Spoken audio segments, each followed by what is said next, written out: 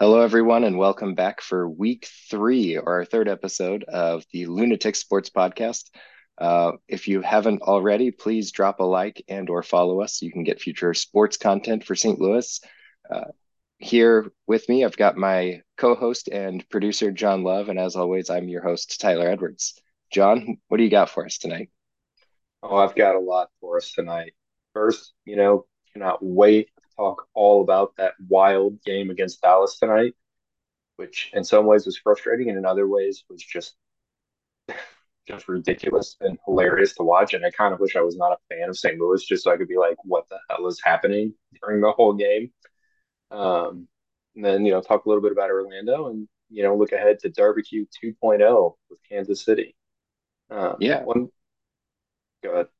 Oh, so yeah, and want to apologize to anybody who's watching the video and has to witness my abomination of facial hair this week, as I got in trouble for fit testing at the other hospital and at my hospital and had to do that and shave off the beard. So I apologize to anybody who has to see this.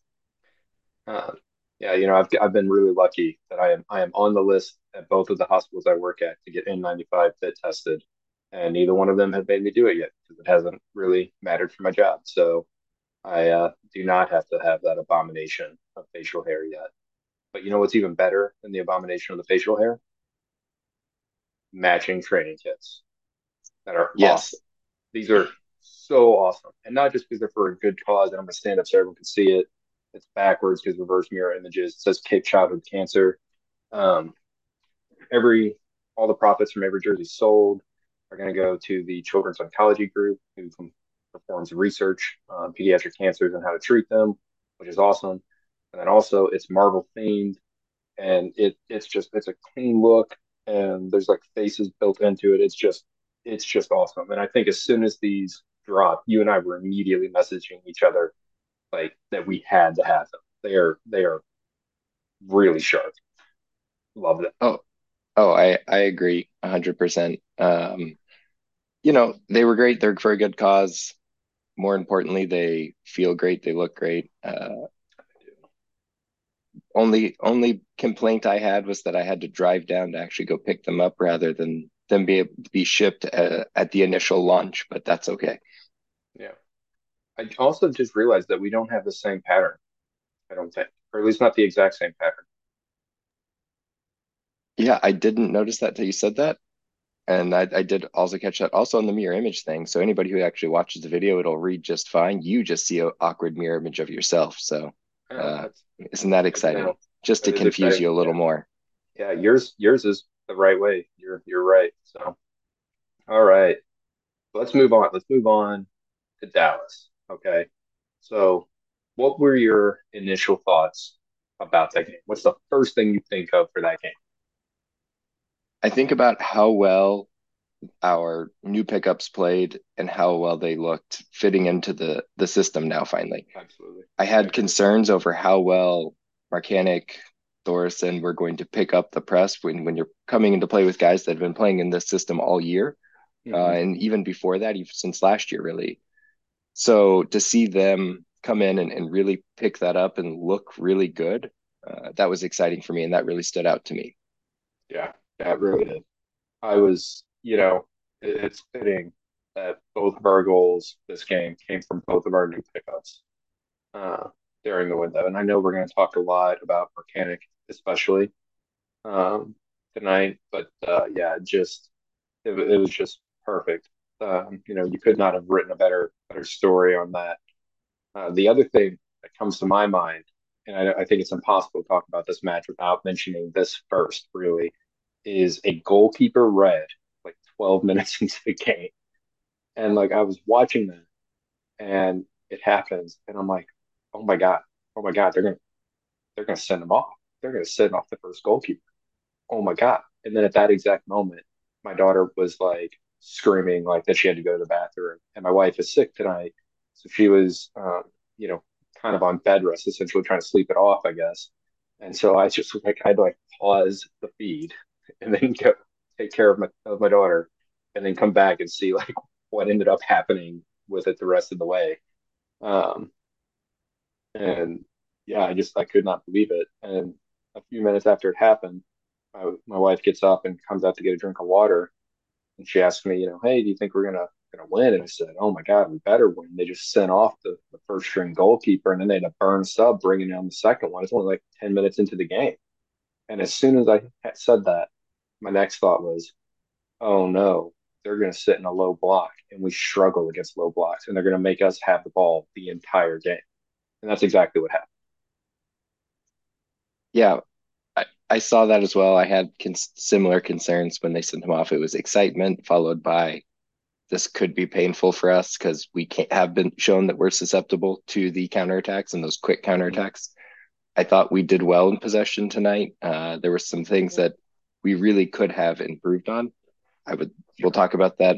I've got that marked down to kind of highlight those things as we get to them. So there were Absolutely. some good things. And speaking of being sick, I apologize to any listeners who, if you hear me cough or anything, I myself have been under the weather. So my voice isn't quite what it normally is, and trying to work through that on my end. It's no Jordan playing in the finals with the flu, but it's close enough. It's basically the same thing. For me, yeah, it's pretty much the same. Pretty much the same thing. Yeah. One of the other things I noticed, it was right before the goalkeeper got that red, but there was like a through ball or something, and Yarrow and one of the forwards for Dallas were chasing it, and it was clear it was going to go out of bounds, and it was going to be a goal kick if nobody touched it. And I don't know if you saw, but Yarrow just like straight up stiff armed the forward to like hold him off, and I was just like, that dude is like a brick wall, right? Like just like looks like he could easily play in the NFL if he just would like stop running and drink some more protein shakes, like could easily be an NFL linebacker. Just needs to put on like 40 or 50 pounds and he's there, you know? I agree. He's built like it. Uh, we'll Yes. see. He's got a second career if he wants to. Maybe he'll be that kicker who's laying people out. Mm. Yes. Yes. Um, what do you What think a of the time wasting? Yeah, the time wasting was awful. So I was gonna bring this up. I saw you already had it written down before I got to the document for tonight. So they were awful tonight. Dallas, the way that the time wasting, the stupid things they were doing, the Mm-hmm. stupid yellows that they took, and the ways that they took them was, I mean, what are you guys thinking? Like they're in a playoff hunt, right? They're trying to get a top seed. Like Mm-hmm. we're trying to get the top seed. They're Right. trying to be top four, right? They want that home field advantage. They're pushing for that. Why would you do so much crap to potentially put that in danger Yeah. for with all those yellows? Because now you have all those guys are one yellow closer to missing a game for a Mm-hmm. suspension. I mean, I it's agree. to me it was idiotic. Speaking of idiotic, we had the yellow card on our end there at the end of the game For doing with the exact same Vasilev, thing. Indy doing the exact same thing. It's like, what are you thinking? You've already seen them giving out yellows for this. Like, just move on with it. And Mm-hmm. so, it's just stupid things as we're getting close to the end of the season. Right. Right. Well, and the one that actually stood out the most to me for the time wasting was one that didn't even get a yellow. It was the left back who kicked in the extra ball, right? Like I was like, That's a that was the yellow one, card every day of right, the week. right. And all he got was a warning. Like, come on, like that is blatant. It's confusing to everyone who's playing which ball to play. Like, I just could not believe that did not get a yellow. Um, So we get through first half, right? And we right. survive the first half. We had the opportunity to score a couple of goals, but really we looked lost trying to break that low block they put in the Mhm. first half and really didn't generate a lot of chances. Second half, maybe our boy BC read our Thanks for missing script it. for tonight and Carnell about needing to be able to sub more quickly or be able to change the game and the way the games are playing with subs earlier on rather than waiting till the 60th or 70th minute for your first sub or wait for the other team to sub first. Hmm. And all of a sudden we bring in three subs. We bring in Marcanic left back for Hebert. We brought in Torreson on the left for Hmm. Stroud. And then up top, we pulled off. Big Sam, Hmm. and who did we brought on Indy. We Um, brought it in. Yeah, so yeah. good subs, three guys who can play really well. And again, I'm always excited. I was excited to get to see more of Marcanic play. Hmm. I had a lot of things that I wanted to talk about with our defense and our who should be playing for defense, and I think he Hmm. answered some more questions for me tonight in a good way. What Right. about the very start of the second half, though?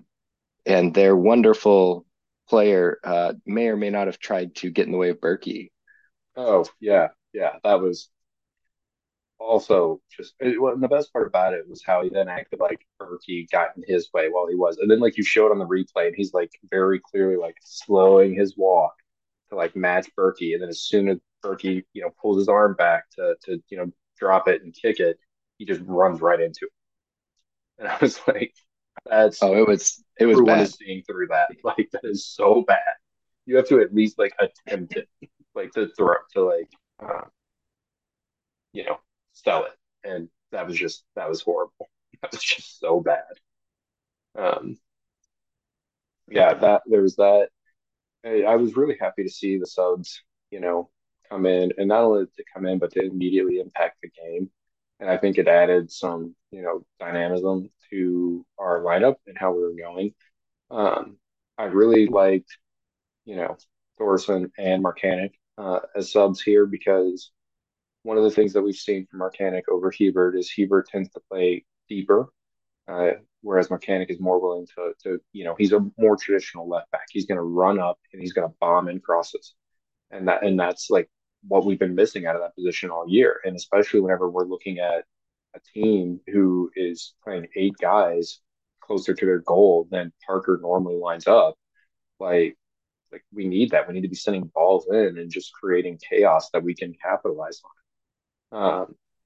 And then I was also really happy with Torsen because, and I think we talked about this in our first episode, but with Torsen, one of the things that if you look at his highlights that you'll see is that he has a penchant for scoring from outside the box, right? And it's very, and I kind of thought like, man, if we're going to score, it's going to be Thorson or Leuven just ripping one from outside the 18, and it's just going to curl into the back corner, and that's going to be it. And both of them had some pretty close ones. AZ had a really close one too. That was phenomenal. That one on the volley. Oh my God, if Hmm. that had gone in, that would have been he'd have been sold tonight. Yeah, I agree. It was exciting to see watching Torreson cut in from the left side Mhm. and just barely miss that. He lost his footing just a little bit as he took that Yeah, shot. I think if he keeps his footing, yeah, we potentially go up 1-0 there. yeah. One of the frustrating things for me with AZ tonight and Big Sam as well, Mhm. those two really seemed to get close to the goal, and it was I'm taking the shot and it doesn't matter. And if you watch, there's a Mhm. lot of times you have Leuven waving and flagging for the ball, and he Right, is wide open with nobody on him, and it's like just get your head up, guys. right. And we're just not there. And it's I love Big Sam and I love AZ, Mhm. but tonight it almost felt like they wanted to be the hero and they at home and they wanted to be that difference maker Right. and trying Absolutely. to do all the things. And it's sometimes what do we love Leuven for? It's all the chances he creates. It's not Mhm. always necessarily that he's the one scoring the goal. I love the fact that the guy had 3 assists against Austin, had another one Mhm. tonight, right? He knows what he's doing and he knows how to create chances. And I think we missed out on some chances for that. And I think that's a Yeah, big reason why Big Sam probably was subbed off. yeah, yeah. Definitely. I have kind of two thoughts on that. Number one, I noticed that as well from Stroud and Hebert both. Were doing the same thing where you'd have Lubin like gesturing for the ball like pretty much wide open, in a good position to start linking up with multiple guys depending on how the defensive line moved. But instead they pass it back to Parker or whatever, and like even in Stroud a couple times, like I swear to God, he had to have seen Lubin gesturing for the ball, like he was right there. But This is where, I get into my frustrations with Hebert and Stroud both. mhm, They've both been really good for us. They've both done great things for us this year. mhm, But when they are on the ball, they have the ball at their feet, both look absolutely lost and panicked at times. mhm, And yeah, we used to have Marcanic come in tonight, and Marcanic with the ball at his feet looks like it was meant to be there. Hmm. He looks comfortable. He Absolutely. looks like he knows what he's doing. He doesn't panic. He puts the ball in the right places. And I think that in and of itself is a huge perk Hmm. to having somebody like Marcanic on the Yeah. left back, especially if you want them to be able to push up and play more Hmm. forward. Right. You can see why Luke's wanted him, right? He gets the ball and he's immediately looking for what's the fastest way to get it to net. I can't, it seemed like every time he had it, he was running into space with it. And being a left back, he's going to get it a lot because we recycle possession, recycle it from one side of the field to the other. And he definitely looks like he's adding another dynamic. And, I really kind of thought he was going to start tonight. I was really surprised that he didn't start tonight. But I do kind of wonder if he's going to start on Saturday this week against Kansas City. I think he's earned it. He assisted in the last game. He scored tonight. Um, and not only that, but like it's clear that he's a more natural left back. And I don't think it's a fitness thing for him. I think maybe it's a getting comfortable with the other guys and how everyone plays, so that way you're not like caught out of position because it's not FIFA, right? You can't just like sub guys in and like everything work fine. Like they have to actually understand how each other plays. Yep. Do you like that? Uh, I know I appreciated that reference, but I think Marcanic has earned it. The only thing that I could see Nelson playing Saturday just for the fact that Marcanic's played the last two games, and I could see Marcanic coming in at halftime again or playing the first half and then coming out. Yeah. I'm not sure that he plays the whole game, but I agree. I think he's earned the opportunity to at least show us if he can play the whole game there Yeah. and not let up.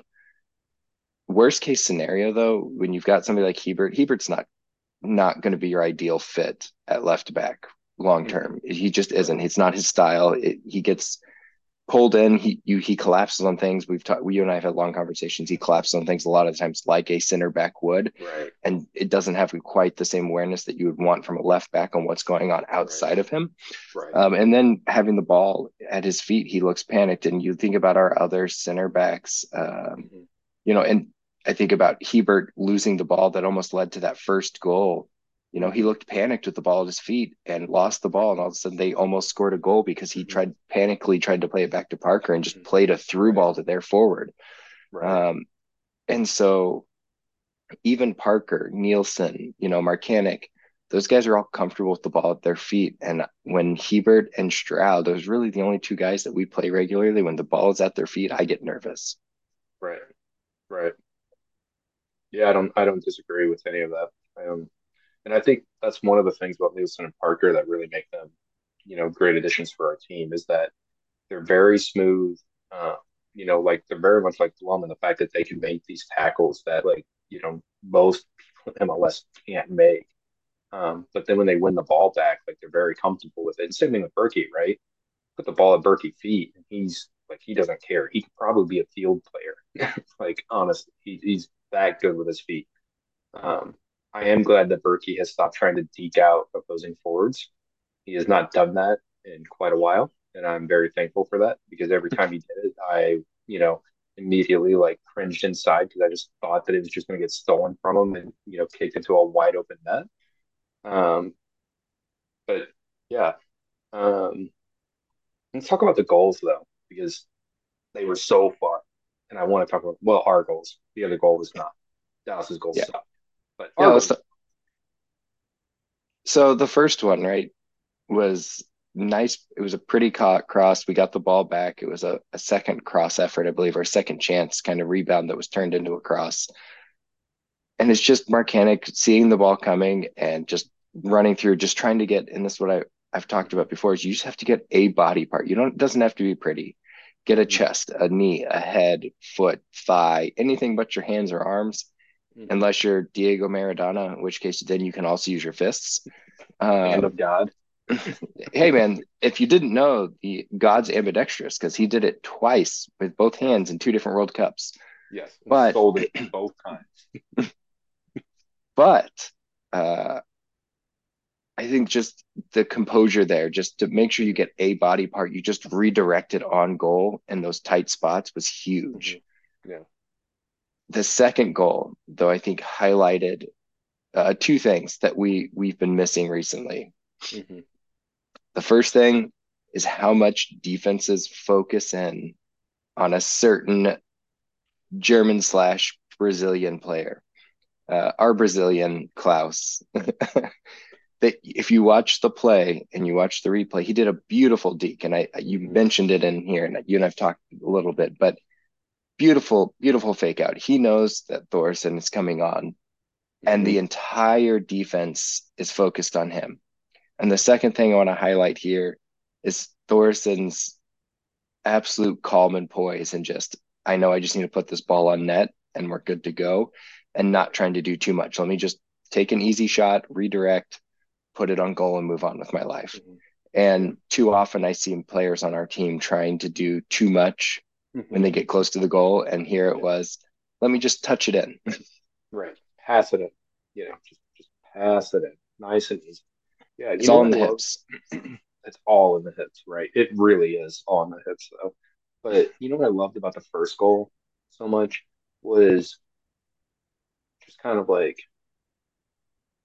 I just had like flashback to Alm's goal in Orlando because in Orlando, Marcanic, makes that great run in and recovers it like on the touchline and sends it back in, and Alm comes running in and just gets some body part on him. I didn't. They never even showed how he sent it in because they were too busy trying to figure out if Mechanic, saved the ball from going out of bounds. But then on this one, it was kind of the same thing, but their roles were reversed. You had Alm sending it across, and then you just had Marcanic getting like a knee on it and sending it straight into net. And I just kind of loved that, like seeing that it was, the other day was Marcanic assisting Alm, and tonight it was Alm assisting Marcanic. The other thing I I really liked, oh, go ahead. I was like, I think that's great. All as a whole needs to be in our Mm-hmm. starting 11 every I week if agree. we're wanting I to agree. win. I agree. He's he kind of plays the same way as Big Sam on opposite sides of the field. But the thing is that there are a lot of times where Big Sam has disappeared, right? With it, where if no one else is sending the ball that way, and maybe that's just the way we've naturally been playing because Watts and Alm are a little bit more comfortable with their feet than Hebert and Stroud are, right? And then that could be it. But you've got Alm always creating space on the right and just trying to get those runs in every time. Um, but the other thing I really liked about the second goal, so Klaus comes in, right? And we're kind of thinking like, okay, so like, what are we going to do here? How are we going to, restructure, right? And the first shot you see of Klaus like on the field, well, first off, you see him hand a piece of paper to Leuven, and I'm like, this is wonderful. This is like in 5 seconds they're gonna know what we're doing. So, but like we're gonna like hand it on a piece of paper and like pass it around so everyone like on our team knows that they can't like find out yet. But is that when they line up, you immediately see we have a three-man front line, and who's playing right wing? Edu Leuven. Leuven. Yeah, and I saw that and I was like, oh, I kind of like that. I can. Mm-hmm. This is designed for one thing and one thing only: deliver That's to crosses. put balls in the net. Yeah, right, right, right. And sure enough, that's what it was. It's Edu getting that ball, driving deep into the right wing, and delivering it through. And then Klaus just like the sell on it. Like everyone thought, like, oh yeah, Klaus is just gonna rip a banger right here into the top corner. And nope, just lets it go right on through, and there's Thorson just passing it into the net. I thought the formation change, which is something that Carnell has been resistant to make mid-game in the Hmm. past or during the games, Yeah, was exactly what we needed when it happened. yeah, yeah. We pulled off Watts, and Watts ran his ass off Hmm. tonight. So no problem with Watts as a whole. Hmm. But then you have Blom shift back a little bit. You've got Indy, and you've got a strong, you got Indy, Alm, and who else do we have still in the AZ, or was it? Came off for Ostra. So AZ was still in the midfield at that point then. Right. So you have Indy, AZ, and Alm in the midfield. Alm drops back just a little bit Hmm. to allow Leuven, Klaus, and Thorson. And Thorson, if you have read the scouting reports on him, you know that he was at his best in a three-man front on the left side. Where did he get Right. his first goal for us? In a Three man three-man front front from the from left the left side. side. Yeah. So there's no mistaking that this was to shift the offensive game plan a little bit and really put some Hmm. pressure on to try to get that goal and get the win. And Right. I thought it was the right move by Carnell, and it was something I Hmm. was excited to see him do, where I feel Yeah. like he's been more reluctant to do that kind of thing previously this year. Yeah. Yeah. I agree with that. I think we do a good job of coming out to start the game in different formations, but I agree. I don't think we've done as good of a job of changing it as much in the middle of the game. And I thought tonight our subs, and I think this has been happening a lot lately, is just like we've looked at our best when we brought on our subs, and I do think part of it is that we have a very pacey team and they're running on tired legs. We're bringing on fresh ones and they're just running on a tired ass back line. Um, but also like I think we've got a good mix of players now that excel in different areas. And I think that that's part of why we see some success lately is because we're able to say like, okay, this is how, we are struggling to beat this team right now, or how this team is struggling to beat us. Okay, we're going to bring this sub on, and that's going like who can actually tackle that for us. Um, the one issue we have, and we've talked about it several times, and we're going to talk about it again with Orlando, is that we often are too late with subs, which was not the issue tonight because BC watched our podcast last week and he adapted, and we appreciate him doing that. I'm glad that BC's a fan, to be honest. Maybe we can get him Me on too. here. Yeah, maybe yeah we should. I wonder if we can get him to like give us a shout out at a press conference or something. One last thing on Alm. I know we've talked about it a Mhm. lot, and the guy just Yeah. has an absolute motor. He never stops. That red card that sends off their goalie that changes the game never Hmm. happens without his Without motor. him. Yeah, absolutely. Yeah, great call out. Great call out. Yeah, That their goal, the only reason that I'm really upset about their goal is just because it lost Berkey the clean sheet. right. It was we're in the 95th minute of five, so we're in the last minute of stoppage time. Hmm. Berkey just couldn't quite hold on to it when he went down to catch the ball. Our center backs just had fallen asleep. It was the end of the game. It is what it is. It shouldn't have happened. It did happen. You move But on. it wasn't going to cost us a game. And I'm not that worried about Right. it, but it is what it is. Right. And the other thing to think about with it, I guess, is that okay, enough shots on net. Eventually, this is going to happen, right? Like this happens at all levels. Eventually, it's just going to happen. And exactly like you said, it happened on a meaningless goal in garbage time in a game that we had already wrapped up. And you know, it sucks that we didn't get that clean sheet for Berkey. Um, but it's like just kind of disappointed as we are with that. Like no one is going to be more disappointed than him. And like that's all there is to it. Like he held himself to a higher standard than any of us ever could, uh, and we're still just really really lucky to have him. So I agree. yeah, All right, let's um, move into our next thing. sure. So we've Before we got go, 10-second yes or no. yeah, And you've moved it up this week, so it's not at the end. So what do you got for gotcha. me this week? Okay, 10-second yes or no. St. Louis City SC fans are rowdier than St. Louis Blues fans. That's a yes.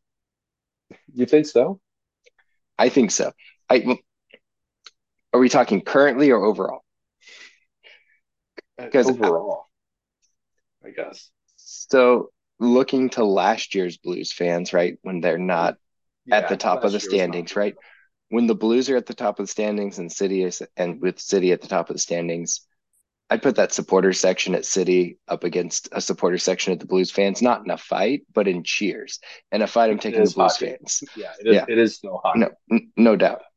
So the backstory for this is I was on vacation this week and we stopped in on our way to the lake at this restaurant that we love in Springfield. And I'm wearing this hat, this exact hat, actually. And a guy comes up and stops next to me and says, "Oh, are you a St. Louis fan? Are you from St. Louis?" And I was like, "Yeah, yeah, I'm from St. Louis." And he goes, "Oh, I've got Blues season tickets." And I drive up there all the time, but man, I just gotta say, ever since that soccer team came, I can't get anywhere in downtown. And you guys are rowdy. It's always a party, and I don't know how, like, it's kind of upsetting to me. This is like an older gentleman, and I was like, "Sir, have you ever been to a Blues game? Like, I know you said Have you have have season tickets, but have you ever do you actually gone? do you know who Brett Hull is? Because that's all you need to know. Right, exactly, exactly. It just Brett Hull could take down the entire supporters section by himself at St. absolutely, Louis City. absolutely. But, he's going to be 3 bottles of whiskey deep when he does so. Did you get the Right. guy to follow our podcast so he could learn more? I did not. I don't know if he knows how to what a podcast is. Like I said, this was an elderly gentleman. Apparently, and this was at like 1 o'clock on Friday. He goes, yeah, we go to St. Louis almost every weekend. Even on games when the Blues aren't playing, because we like going to Maggie O'Brien's. Have you ever been there? It's really good. And I was like, of course I've been to Maggie O'Brien's. It's delicious, right? And he's like, yeah, yeah, we just wrapped up lunch and we're heading up to St. Louis right now to get that for dinner. Like, was leaving the restaurant to go to Maggie O'Brien's in St. Louis, 3.5 hours away.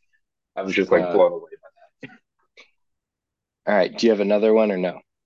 No, I know I do not. I have a 10-second yes or no for you. Mm-hmm. If you can only pick one of these two players to put in your either on the roster for game day, who do you pick? Okay. Stroud or Celio? Well, I know who you picked, and I know why you use this because you want to You use this to talk about it. We'll talk But about you it more know, later. You know who I'm going to pick, but I'm a Celio fan through and through. He's again possibly my favorite player on the whole team. I love the guy, right? but I want to hear your opinion. Stroud or Celio, you got to Um, pick one. It's playoff time. You can only pick one to have on your roster for game day. Not saying starting or bench, but just you can only have one. Who is it? I'm choosing Stroud, and I'm choosing him because I can play him on the left or the right side, and a wing back or a fullback role. And I'm not saying I start him necessarily, but I do think I would keep flexibility in that regards um, because you can line them up in several spots and you don't necessarily like you can change the formation without having to like stop him out or anything like that. Um, like if someone else gets injured, whatever we've seen him several times end up right back Celio to play left wing. Um, but I can't disagree with Celio because he also dribbles in a way that only Austrac really likes to bring the ball up. So, yeah, I don't know. Got a lot of thoughts there, but that was a good one.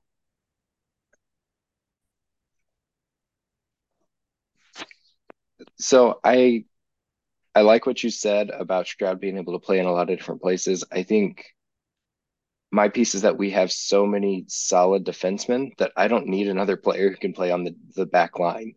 I need Mm-hmm. somebody who opens up opportunities either left, mid, right, uh, Mm-hmm. midfield, or forward. And that brings me additional attacking opportunities and is comfortable on the ball because in a close game, I need somebody who can actually play on the ball, especially as a sub, because I don't think either one is breaking the starting 11 right now. Mm-hmm. But I want the guy who, if I bring them in and I need them to play the ball and not do something stupid or look panicked, I want Celio every time. And Yeah. every time I see Stroud play the ball, and if it's a close game in the playoffs and we need to bring in a sub and we need to change a pace guy, I want Mm-hmm. it to be Celio. I don't want it to be Stroud. Right.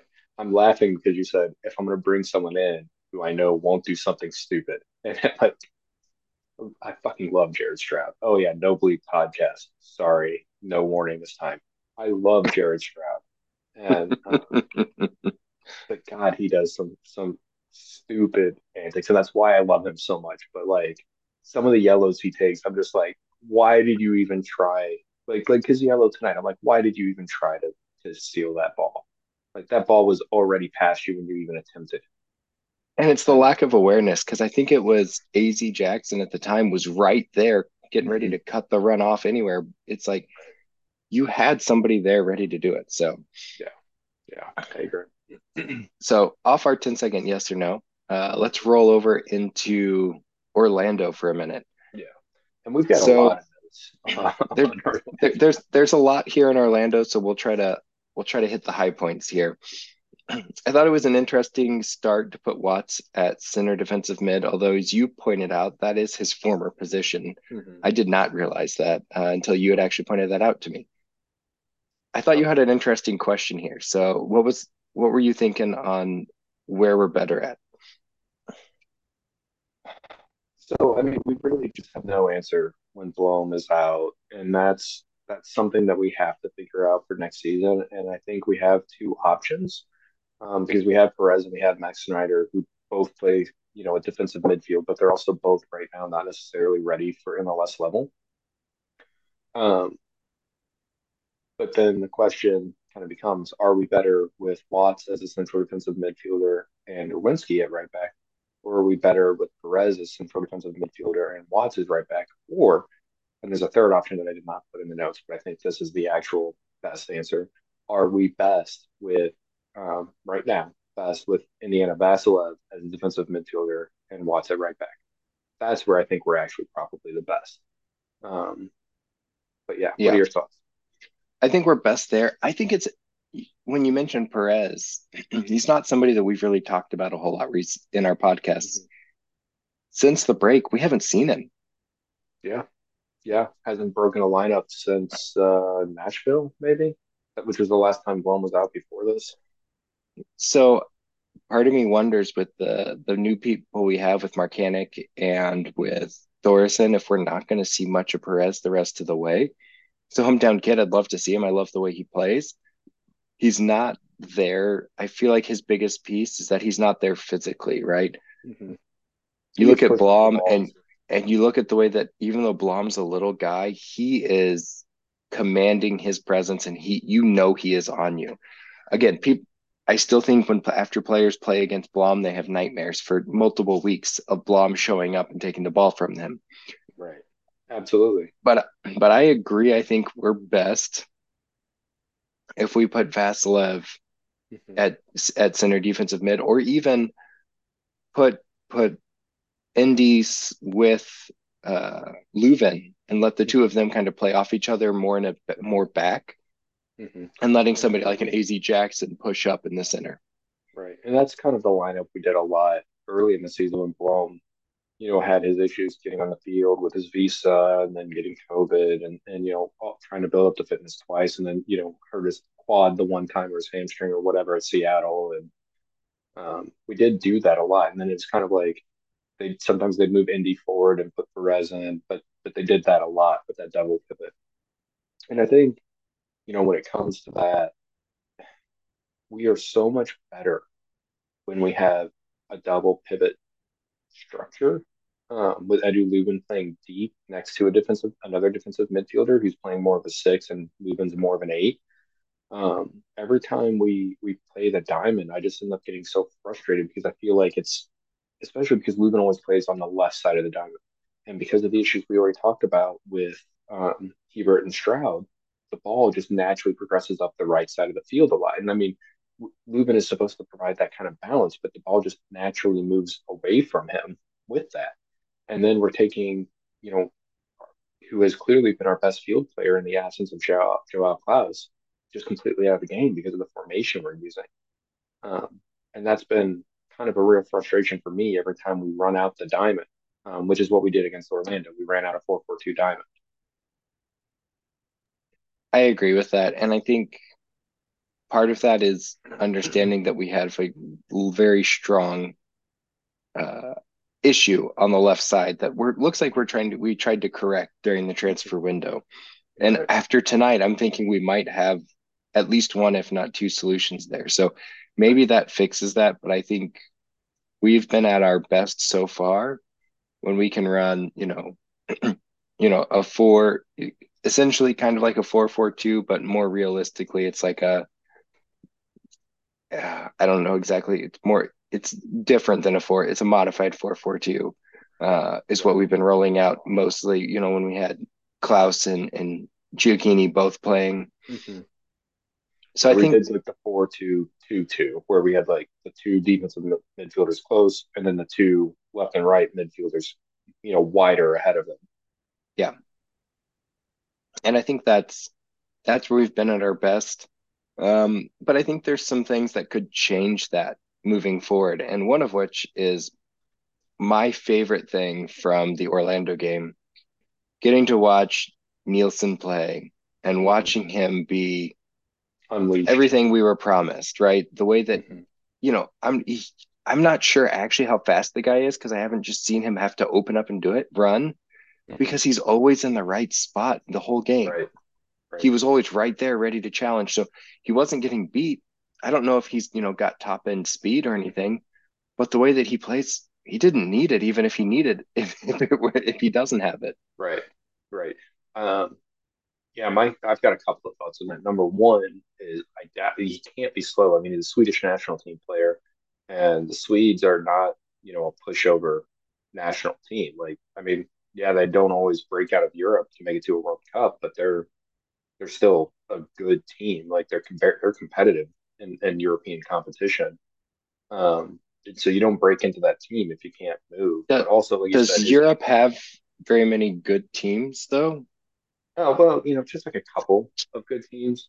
But then like, South America's got Brazil and Argentina and then of course you got the US, obviously the world's best team. So In everything, of in course, everything, always.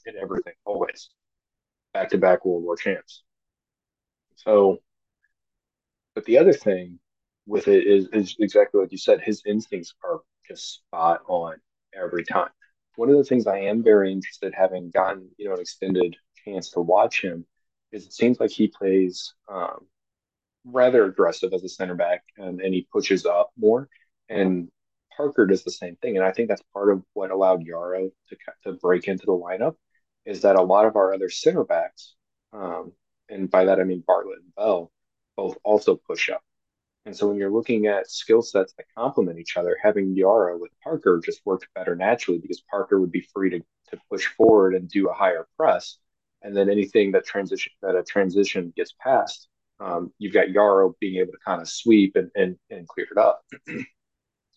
Now Parker and Nielsen both have excellent instincts, so I think they're going to be fine. But I am very interested to see how their styles work out with that regard and see if they end up doing like a kind of like a double pivot type of thing. Like if one of them pushes up, the other one starts pulling back to like, balance that out.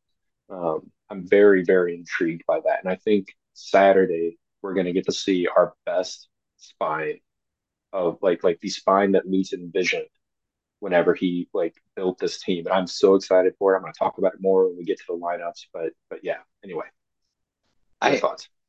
I agree. I think Nielsen is going to be. I'm excited to see the guy play more. Hmm. I'm excited to see him play next to Parker. Hmm. What I'm curious about is if you go back and you look at what we did with Orlando, really, we did a back three, or we tried Hmm. to. We've done that a lot lately. Yeah. But if you do a back three Hmm. and you do two wing backs, right? Hmm. At this Two point in true time, wingbacks. true wing backs, I think your best options are Watts on the right Hmm. and Marcanic on the left. Yeah. Yeah. I agree with Your that. three center defenders, and this is where I think you and I might disagree some here. I think your best lineup for if you do a straight three back is going to be Hmm. Yarrow on the right, Parker in the middle, Nielsen on the left. Right. Right. I Um, don't see Hebert. I don't see Hebert as a long term solution as a starter on our squad. For a lot of hmm. MLS squads, I think he could be a starter at center back. Center back. Hmm. He's not better than Parker. He's not better than Nielsen, and he He's isn't different as than Yarrow. fast as Yarrow. Right. I think their on the ball skills are similar, though I feel like Yarrow panics less when he gets into some tight situations, Yeah. and highlighted tonight against Dallas when he gave the other team a through ball and a one on one with our goalie. Right. He was in slash responsible for all Hmm. three of our goals against Austin. He was a part of the play that broke down. It was his initial guy coming in from the outside. Granted, there was other people like Watts should have cut off that guy. It shouldn't have all been on Yeah. Hebert, but he's shown Yeah. to me that he is to me a sub player. I'm Hmm. not saying he deserves a spot on the team. I don't think he's a playoff time starting 11 player. Right. Well, the issue is exactly what you said. He's not a starting player on this squad because we are so deep at center back. And like you said, he's different than Watts, right? I think Hebert might be a little bit better one on one, although Yarrow or he's different than Yarrow, not Watts. But I think although Yarrow did have some really excellent one on one defending tonight that I was pretty impressed by. Um, I mean, Yaro's just an impressive guy in general, but they just play He's a big, differently. strong dude. He is a big, strong dude. He is the man that Pete Alonso wishes that he was. But um, yeah, it just I think it really is going to come down to where do Nielsen and Parker want to play if we go to a back three, and if neither one of them want to be the left center back, then it's going to be Hebert. If neither one of them want to be the right center back, it's going to be Yarrow because Nielsen or because Hebert plays on the left and Yarrow plays on the right, and that's totally fine. I do think you've got a great point because I think when you think about where like your left and right center backs are going to move, right? They do have to cover in behind the wing backs because your wing backs are going to be so far forward most of the time. And I think that you have an excellent point there that Yara is faster and is going to better be able to cover that space, especially because he's been working closely with Watts for 2 or 3 months now. So they've kind of got that chemistry worked out. So I do think initially it probably will be Yara until it doesn't work, and then BC will mix things up and whatever. Um, but yeah, that's kind of my initial thought with it. I do think that Nelson would be better in a true wingback role as Hmm. well. Um, And I and think you bring up a good point with Nelson, and I didn't think about this, but could be a big challenge for Marcanic for a true left wing mhm, back role. yeah, absolutely. Nelson could be pushing him for that. Um, and I mean, Pedro, whenever the limited times we've gotten to watch him, he has looked same issue with Nelson. Both of them have issues coming back and defending, which when you're playing a left back role, you have to be able to do more. But when you're playing a wing back, like that expectation is a little bit less for you. I mean, you still have to do it, obviously, right? And it's still part of your responsibilities, but the formation naturally makes it different. Um, to kind of go back to how we've been playing the back three, if you notice, if you go back and rewatch Orlando, if you watch some of the other games, we've been doing that back three in possession a lot. And we have Watts come up on the right, and then it's almost like we have Shroud on the left, pull back and play a wing back on the left. Um, but I think that there's a big difference in skill on the left wing for Stroud compared to those other guys. I think Stroud could probably play it very well on the right wing. But we've talked about his left foot a lot. Like you can't really have a left wing back or a left winger who can't use his left foot. It just like you have to be That's able to use your left foot. He's got to be able to use his left foot to get crosses through, Right. and he just again he and to me, I actually went back uh, I over the last few days and just watched snippets Hmm. of games earlier in the year. He looked a lot more confident, Stroud did, on the ball early in the year.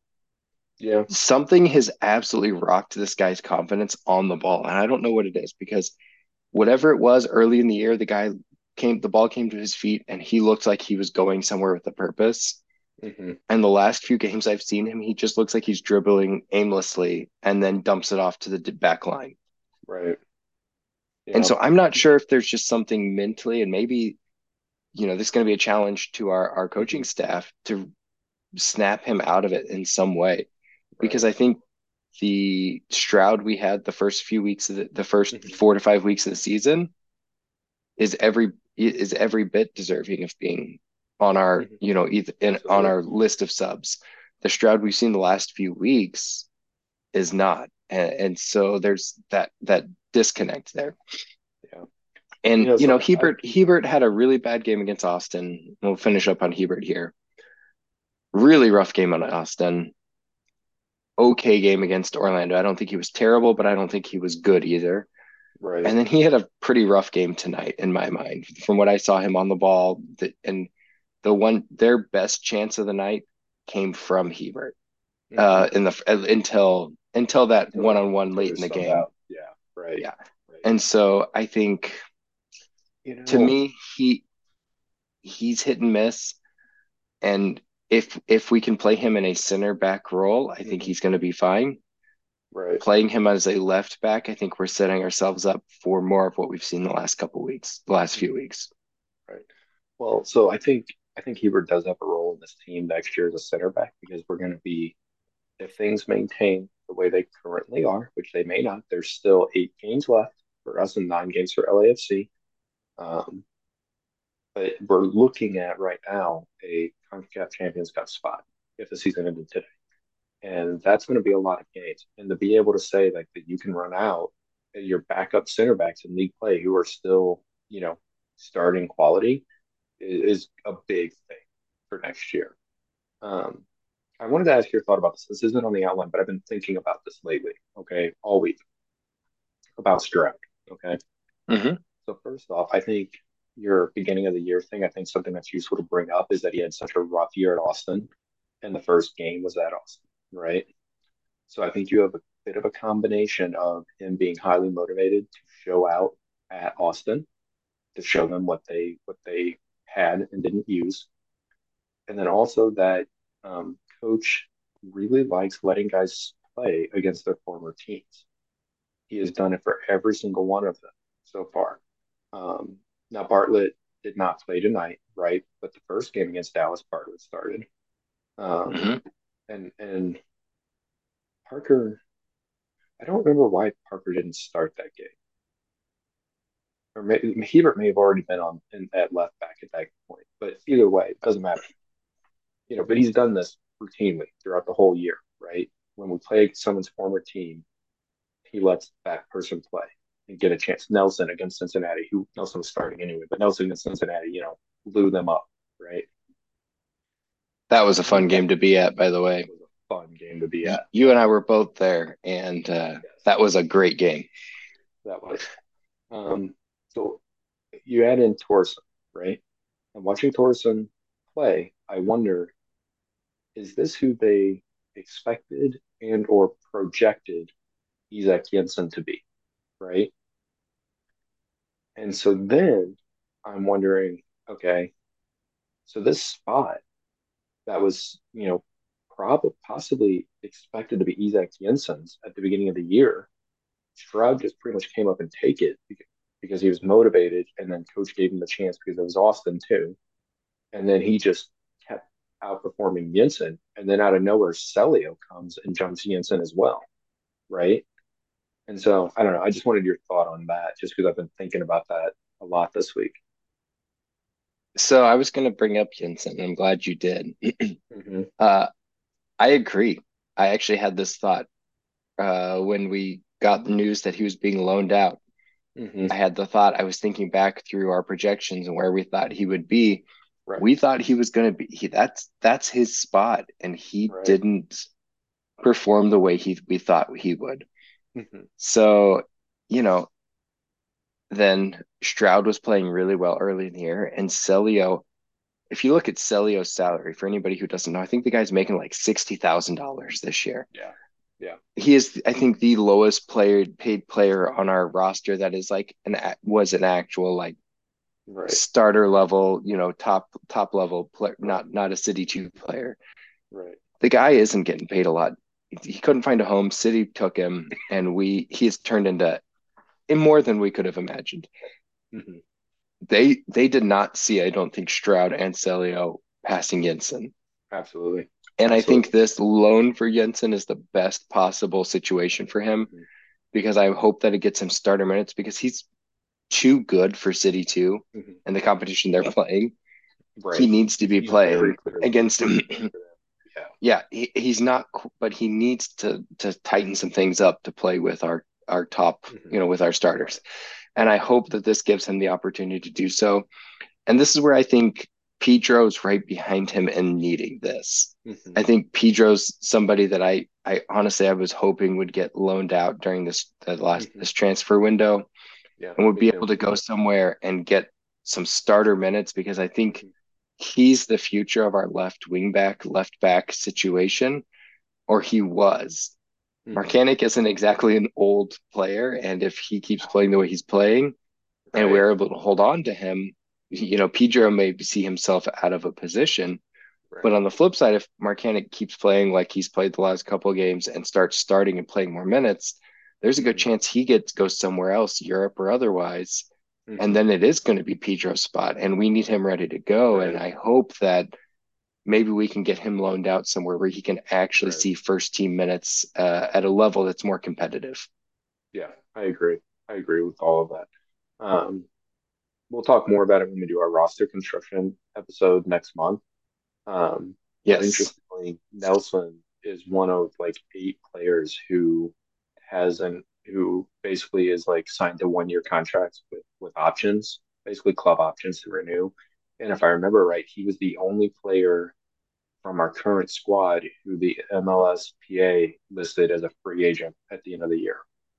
So I don't know if that means that they've already told him that they're not going to pick up his option, which is a redundant position because we have, three and a half left backs right now, and we have like seven. Well, we have six technically in the first team, but if you count Michael Denzel on City 2, who has performed very, very well, we have seven MLS level center backs. Like we have a ton of redundancy at those two positions that we need to work out basically. But that's a conversation for another day. What else? So let's get back into Orlando game here for a Yes, minute. absolutely, absolutely. We've got off topic, and you and I know that we can do that pretty easily. The unique Early in the skill base. game, yeah, it's honestly a talent that far too many people have. So early in the game against Orlando, we had a ton of chances. We could not get the ball in net, and this is why, to me, Marcanic's goal tonight was so refreshing. Hmm. Just put the ball in net. Hmm. Nico was just absolutely like the Right. slide to try to do it. He tried to spin and kick one or jump and kick one at one point. It's like, just put your head on the ball and redirect it, please. He was And trying too hard. his shoulder injury, watching it live, I'm gonna throw it out there. If Giacchini ever listens to this, Nico, trust me, man, this isn't personal, but it straight looked like you were trying to embellish a foul and dove and landed on your shoulder and hurt it. Yeah. At least to me. Um, Your I thoughts? mean, I thought the contact was real, but he has shown that he goes down easy a lot this year. I do think that things that other players get fouls for, he does not get fouls for because I think the refs have kind of caught on to the fact that he goes down easily. Um, and that's part of the game, and like this is their livelihood. It's not how I like to think that I would play if I was in MLS. Um, but I'm not going to knock them for doing it because like getting a foul in a dangerous spot where Edu can, curl one into a back corner and win the game. Like I get it. It's their job. But yeah, but then like he stayed down and then like when he got up, like at first I was like, okay, Nico went down. He just went down, like whatever, went back to whatever else I was doing while watching. But then like I noticed I was like, wait, they're still evaluating. And then he gets up and he goes off to the side of the field and you can see him. He's kind of walking around. And then eventually they let him back in, which by the way, it was complete crap that they let the Orlando player back in while the ball was in play. At what when that happened in the second half. That just Yeah, it was the was second dumb. half, but yeah, there was a Yeah. ball 3 feet from him and he came back into play, which should not have happened. But apparently, if you watch the replay, he was given the okay to go He in was given the before okay. that, Right. but Right. It's not his fault. they should have stopped him when the play came to him because he had not yet entered play. Right. That's another story, whole other Yeah. issue. Right. Anyway, But yeah, and then watching the whole rest of the first half, Nico was very clearly favoring the one shoulder. Um, I heard in coach's press conference on Monday that he said that Nico's shoulder was better than expected when they evaluated it again on Monday morning. And I heard that when Nico came out, like there were fans like waving to him and like trying to ask him like if he was okay, and like he was giving him like a thumbs up sign, like no, like I'm gonna be okay. tonight And the actual announcers on the game actually had mhm. said that that Carnell had confirmed that he'd be available for Saturday. Right, right, I forgot that. Yeah, yeah. So I mean, Bruce Stacy joined or something. He's our leading goal scorer, so it really sucked to lose him, especially because he was so dynamic with Klaus early in the year. Um, but yeah, it's just good to know that he's not hurt, that he's going to be back. I think, and this is, a big piece here. So initially, I thought I was like, he's trying to get a good foul. He's trying to get a good position and laid out and landed on his shoulder. But if you actually watch the replay, there is a hand in his back pushing him down. So Hmm.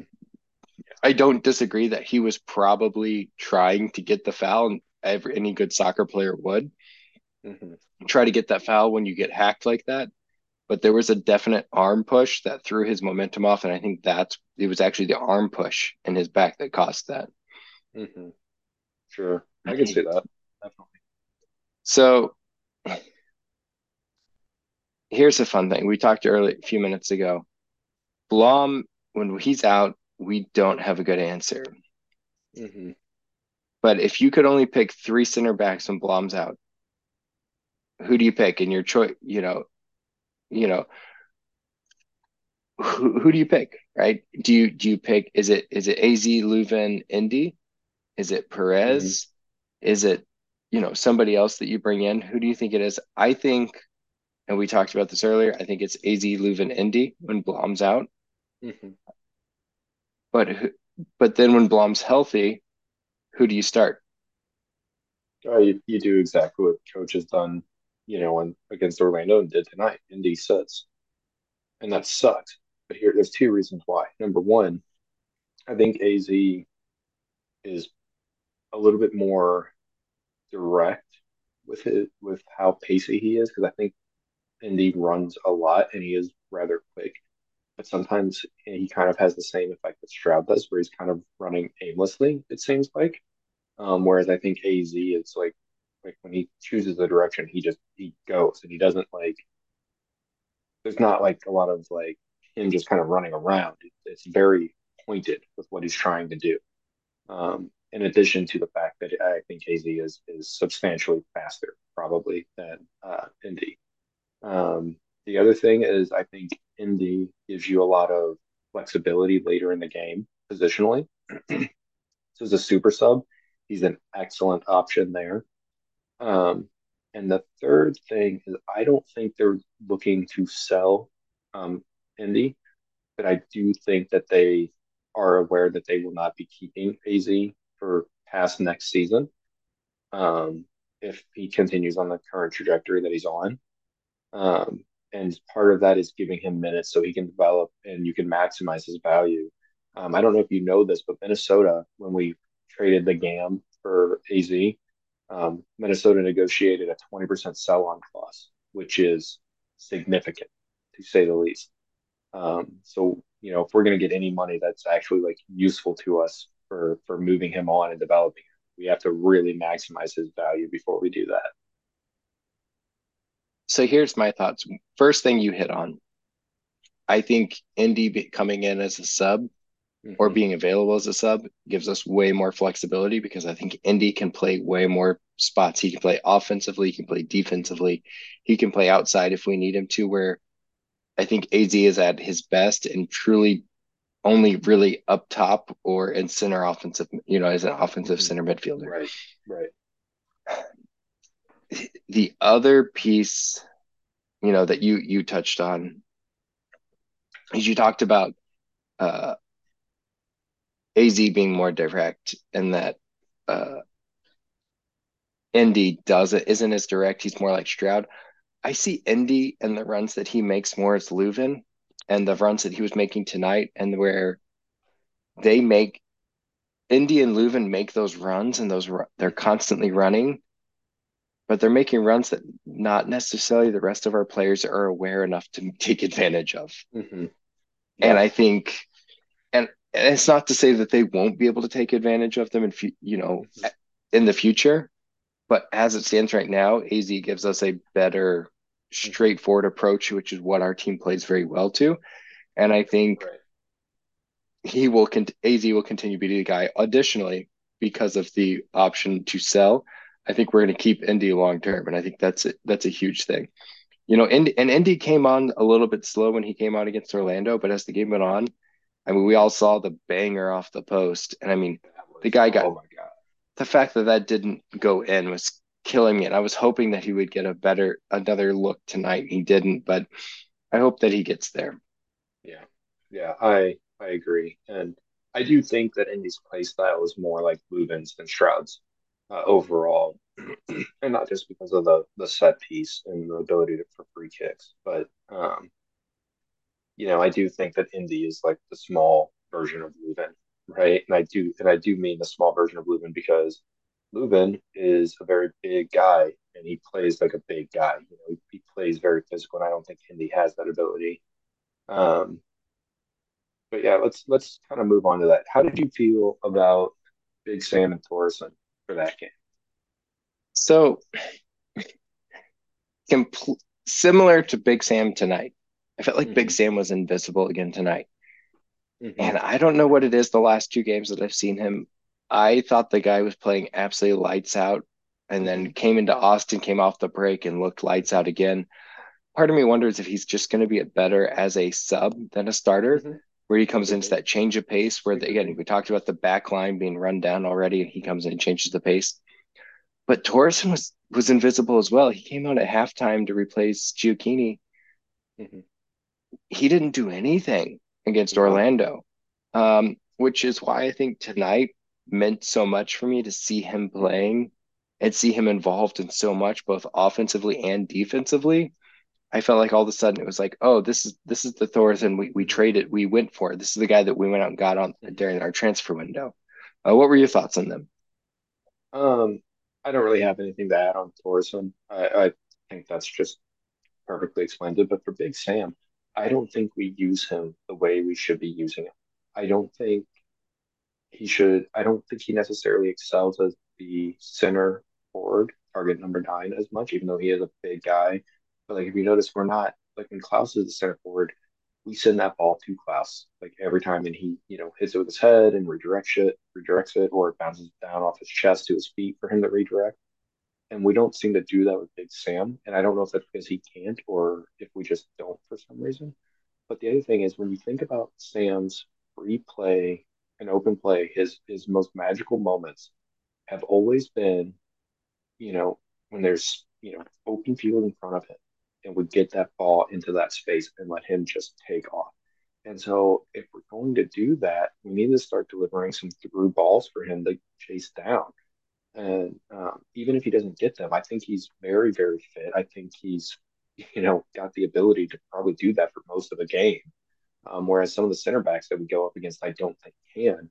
And I think like if you're gonna do like have him out there, that's what you need to be doing. And it's we need to adapt our play style to fit his strengths versus trying to fit him into the Klaus and the Nico Gioacchini box because he's not them. He's different.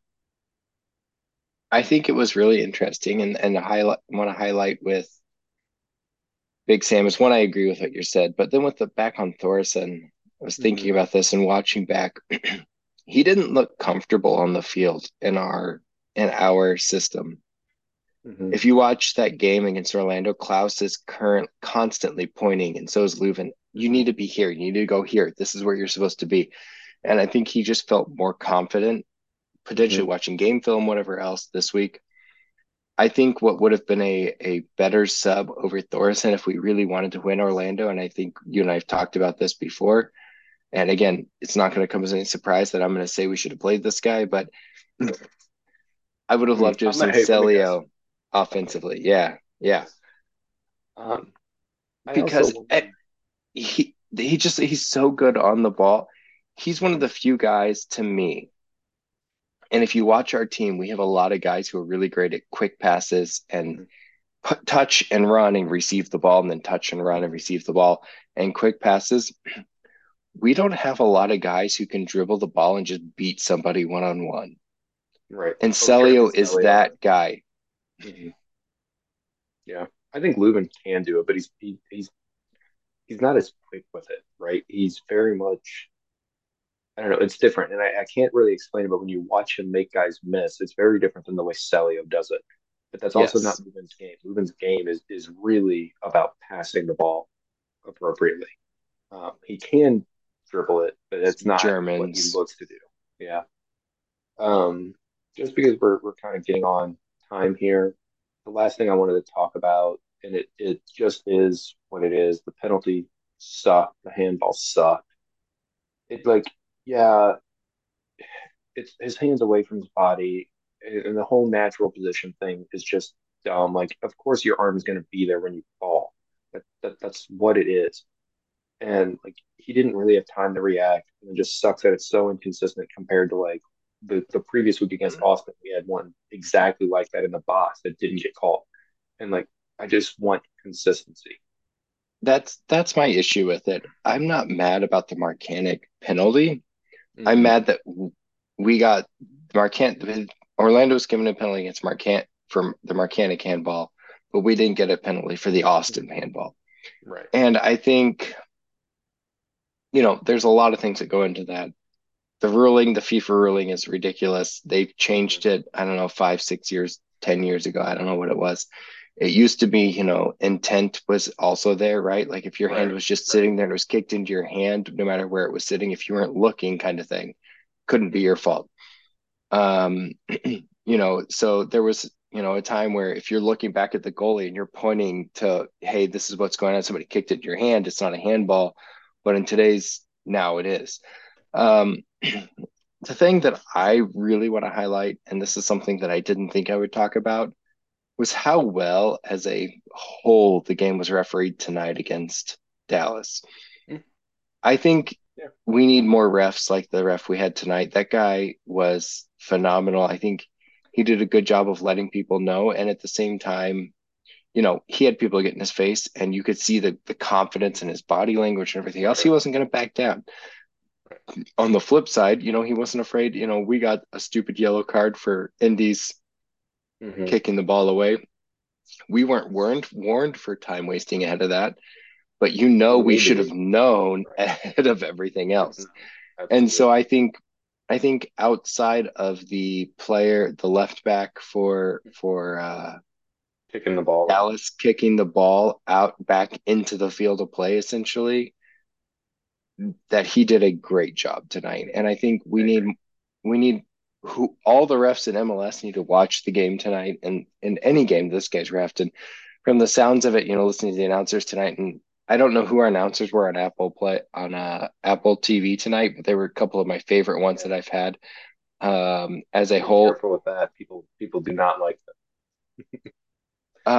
he did say timeout though. He did say dos acero tonight and not tu acero. So that he was a stayed little bit Spanish better. the whole way through. Mhm. It does drive me nuts when he says to acero and he goes Mhm. to Spanglish instead of English English, or yeah. Spanish. Just pick one, my man. Right. But as a whole, as far as the way they called the game, Hmm. I thought they did a good job. And then I think that they also highlighted how well this referee has done throughout the year Hmm. Yeah. in He's consistency known and for letting letting. them play. I think he called the big fouls.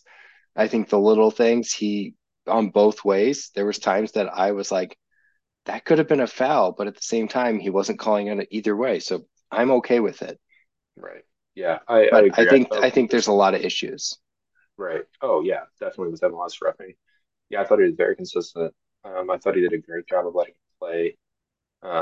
He wasn't quick to pull out the yellow for blatant fouls, which like we foul a lot. But I agree that that Stroud ultimately deserved the yellow. But if you look, Stroud's yellow was not for that foul; it was for accumulation because you know, he had been counting off the Stroud every time he fouled, and was like, "That's your first one. That's your second one. Well, this is your third. Here's your yellow." Like I can live with that, right? Like I want them to be able to play. We play physically. This is how we need to go. And so it's the games that we struggle in is when the refs like take that away from us by not letting anything, letting there be no contact basically. Um, but yeah, that's pretty much it for me for the Orlando game. Did you have anything else that you wanted to touch on? I didn't. I highlighted my things. So what about okay? So we've got guys coming back healthy. It sounds like Nico's, Gioacchini's not going to miss much Hmm. time. So if you had to start the playoffs, who's your starting 11, right? I've Hmm. I've got an easy first few, right? Berkey's going to be my goalie. Right. And if you have Berkey on your team and he's not your goalie, there's something wrong. You're going to have Nielsen and Parker. You're going to have Blom and Leuven. You're going to have Klaus. I know what my spine of my team looks like. Hmm. Who is the rest of the team? I think Alm has to be in there. I think he's proven Mhm. time and time again he has the motor, he has the energy, and he brings something Mhm. extra to the team that Mhm. nobody else can replicate. I don't know what it is about his energy and the way he plays. I don't know that he's that much faster than anybody else on the field, but God, I the way think he swings his arms, I swear to God, he's faster than anyone else on the yeah, field. he definitely Um, looks like he's faster. so I see Alm, I see Watts, I see Marcanic, I see AZ, and I see potentially Indy and this is where, maybe unpopular. It could be also Thorson after tonight. He Mhm. looked much better, but I see Indy or Thorson on the left side as Mhm. a starter. And then I see either Big Sam or Nico up top with Klaus. Mhm. I That's think that's my opinion. What do you think? I'm curious because I know you have a lot of thoughts, and that's just based on the always. way that they've been playing for this season, right? If they change formations, that could change things, obviously. Yeah, I think it just depends on how you want to tactically line up and who's in the most form with regards to the attackers. I think you 100% hit on the guys who will always play, right? If they are fit, Berkey will always play. Nielsen and Parker will always play. Lehman and Blom will always play. Klaus will always play. I think our right back position is very clearly Watts's right now. And I think the left back position is on its way to moving towards Marcanic. Um, I think right now I would prefer Mechanic until he shows that he can't play defensively for us. I think he's added so much of a different dynamic into our attack that right now it's good. And he's willing to give up his face as long as he can get his hand out of the way to save the ball. So That's right. That's right. Um, and then I think and Klaus will always be your starter. And so who does that give? That gives me three more positions, right? And I think you just rotate through based on form and fitness and how you want to tactically line up. I do think we are better when Alm plays most of the time, not always, but most of the time. Um, but that just kind of it just depends on how you think you can attack the other team with my regards. And I want that. I would rather have a flexible team with our attack than say we're going to run out the same 11 guys every time. I want us to be able to adapt and do that. So that's my thought. I think that's solid. Something I want to highlight tonight. I was watching Parker play, and he seemed to have Mhm. bags under his eyes. Do you think any of that has to do with the fact that he probably hasn't slept if he has a newborn at home?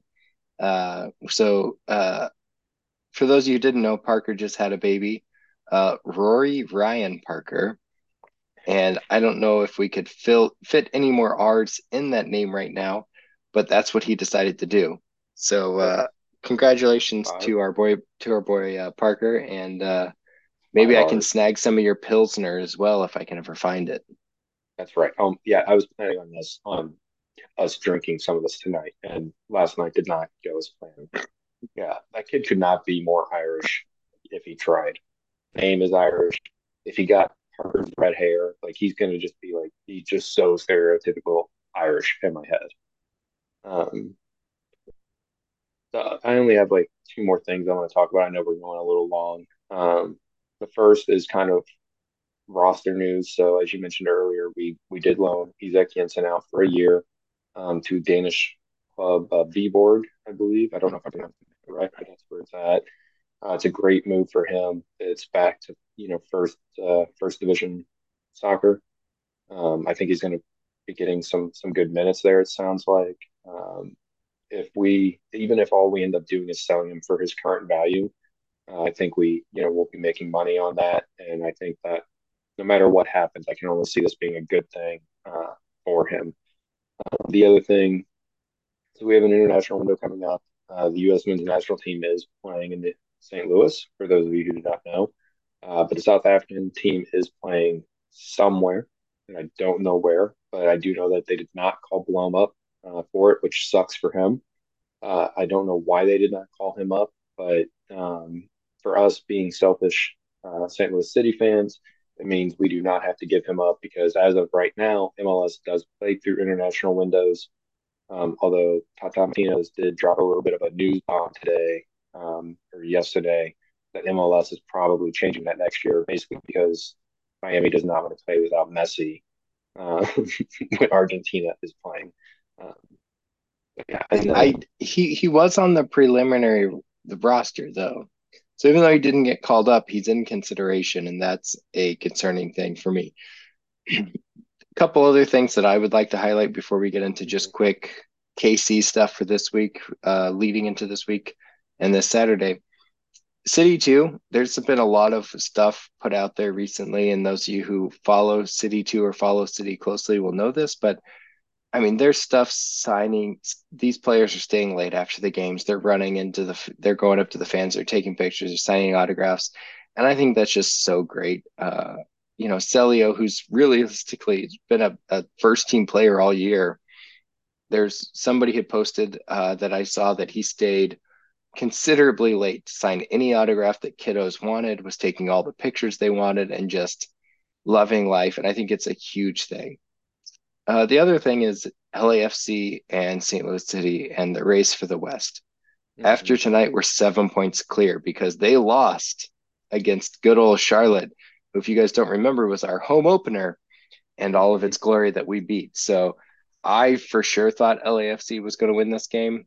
I think John did as Yeah, well, from what him and I have talked about. yeah, had it written in black ink and Sharpie that LAFC was going to blow them out, and that's not what happened. And I'm very thankful. Which saved us with us losing to Orlando. With us winning tonight, we've played one more game to them than them, but we are 7 points ahead. So we're looking good coming into the home stretch for that. Yeah, And again, absolutely. that's huge for us for any that didn't know, not just for playoff seeding, but for Mhm, we really realistically need to be top of the West if we want mhm, to qualify for a Champions League Cup next year. mhm. Right. So And KC's I this do. weekend, and we'll get into that. You have any other thoughts on the Um, playoff race? yeah, I just wanted to say, so with us being 7 points clear, so that means that they basically have to win 3 games more than us in their last 9 games, and that's beginning to look like rather difficult um, to do. The earliest we could clinch right now is either September 30th against Kansas City or October 4th when we play at Vancouver. LA has a few extra games than us midweek later in the season, so I have to kind of figure out how that would work. Um, but with the 7 point gap, we could have this locked down before we go into decision day against Seattle, which would be just great. But yeah, anyway, on to Kansas City. Speaking of Kansas City, it'd be great if we could clinch and beat Kansas City to clinch the West Right? there at the end of That's what I'm saying. So September. that's the dream at home against Kansas City.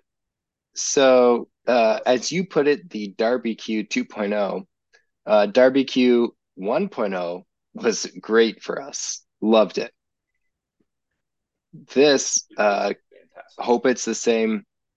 I was trying to schedule a trip actually to go to Kansas City this weekend to go see a game, and my plans fell through, sadly.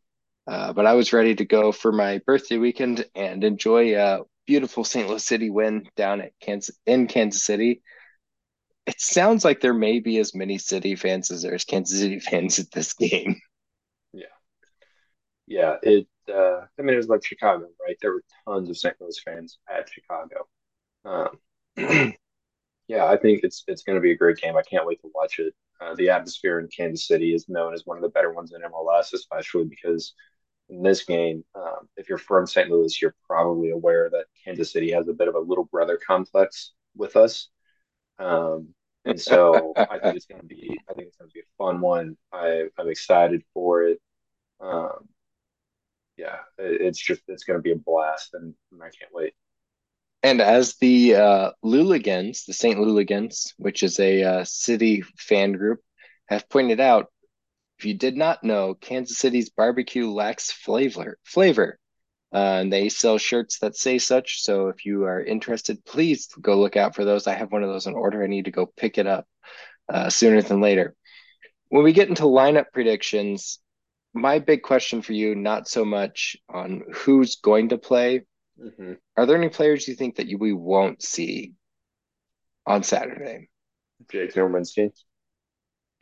He's still suspended for I his red card, which we didn't even touch on in the Orlando game. His yellow card and his red card accumulation. So let me refresh. Are there any players that you don't think we will see based on them playing potentially the last two games? I wonder if we will see Parker and Nielsen in center backs and we see Yarrow on the bench and Mm-hmm. Marcanic on the left after Hebert started the last two. That's what I expect. Yes, I expect it to be just to give him a run out, give him a shot at the starting spot. And then I do think it'll be Nielsen and Parker. Parker did not play in Orlando. Nielsen did not play tonight. Watts is going to have to play because we don't have any other option for him. And I mean, he was subbed out at like the 70th minute both games. So I mean, played 2/3 ish of the game of both games. Give him a light day tomorrow, rejuvenate. Give him Friday light day. He'll be okay. It'll just be his cardio for the week, basically. Um, but I mean, the other option is we could play Blom or Stroud at right back, I guess. But I'd rather just be Watson, not because I don't want to leave Blom from the midfield, and I don't want Stroud to play there with Watts being as in form as he is. Um, I do. I think we'll see Nico. I could see Sam Adeniran not playing or maybe being on the bench and being a sub later in the game. I don't think he'll start. Uh, if Nico's not fit to start, that changes it. But if Nico's shoulder's feeling fine, I think he starts. Yeah, I have a that's it. couple players that I'm curious about and we'll see how they play out. Hmm. Leuven, I think they start Leuven because they have to, but I Hmm. wonder if they sub Leuven off on Saturday. Hmm. Halftime sub. AZ Jackson, I wonder if he starts on the bench and they start Indy in his spot. Yeah, because he did play practically the full game, 60, 70 He minutes. just he just essentially played two full games in a few days. So I wonder He if they runs a start lot. and I wonder if they start AZ or start Indy over AZ. Hmm. That'll be interesting to see. And then my last one is I wonder if they start Torsen on the left side over Stroud or not. And it'll be interesting to see and whether or not Celio, who surprisingly has not even been listed as a bench player the last few games, cracks the roster and they line up. And again, I'm going to take any chance I can to talk about Celio. Right. So Absolutely. I'm gonna have to start doing a Celio counter for him. I could also see Ostrak starting off as the central attacking midfielder, um, just because I think he lines up there more than Indy does typically for us. Not to say that Indy can't or anything. It's just normally we put Ostrak in that spot whenever he's available. So yeah, yeah, we're gonna have to come back to this on Saturday night once we see. yeah. So for those of you guys who haven't already, please subscribe, follow, and look for our posts going forward. We're currently on YouTube and Spotify. We've got a Facebook page and Facebook group for those of you looking. We're hoping to be on Apple Podcasts soon, and we hope to have more of you following us sooner than later. So give us a like and subscribe to keep more of our content coming. Although we'll probably continue putting it out either way because I love pestering John. John, any final thoughts before we sign off? Nope, I am all thought it out right now. Sounds great. Alrighty, for all you guys, I hope you have a wonderful rest of your day and look forward to our next episode, which will be completely focused on the St. Louis Cardinals and all of their glory? Question mark. Hope I to mean, see you then. I think we won a series. We hey, we've won two in a row as of tonight. So for those of you who are curious, there's some positive news. Until next time, we're the Lunatic Sports Podcast. We'll see you then.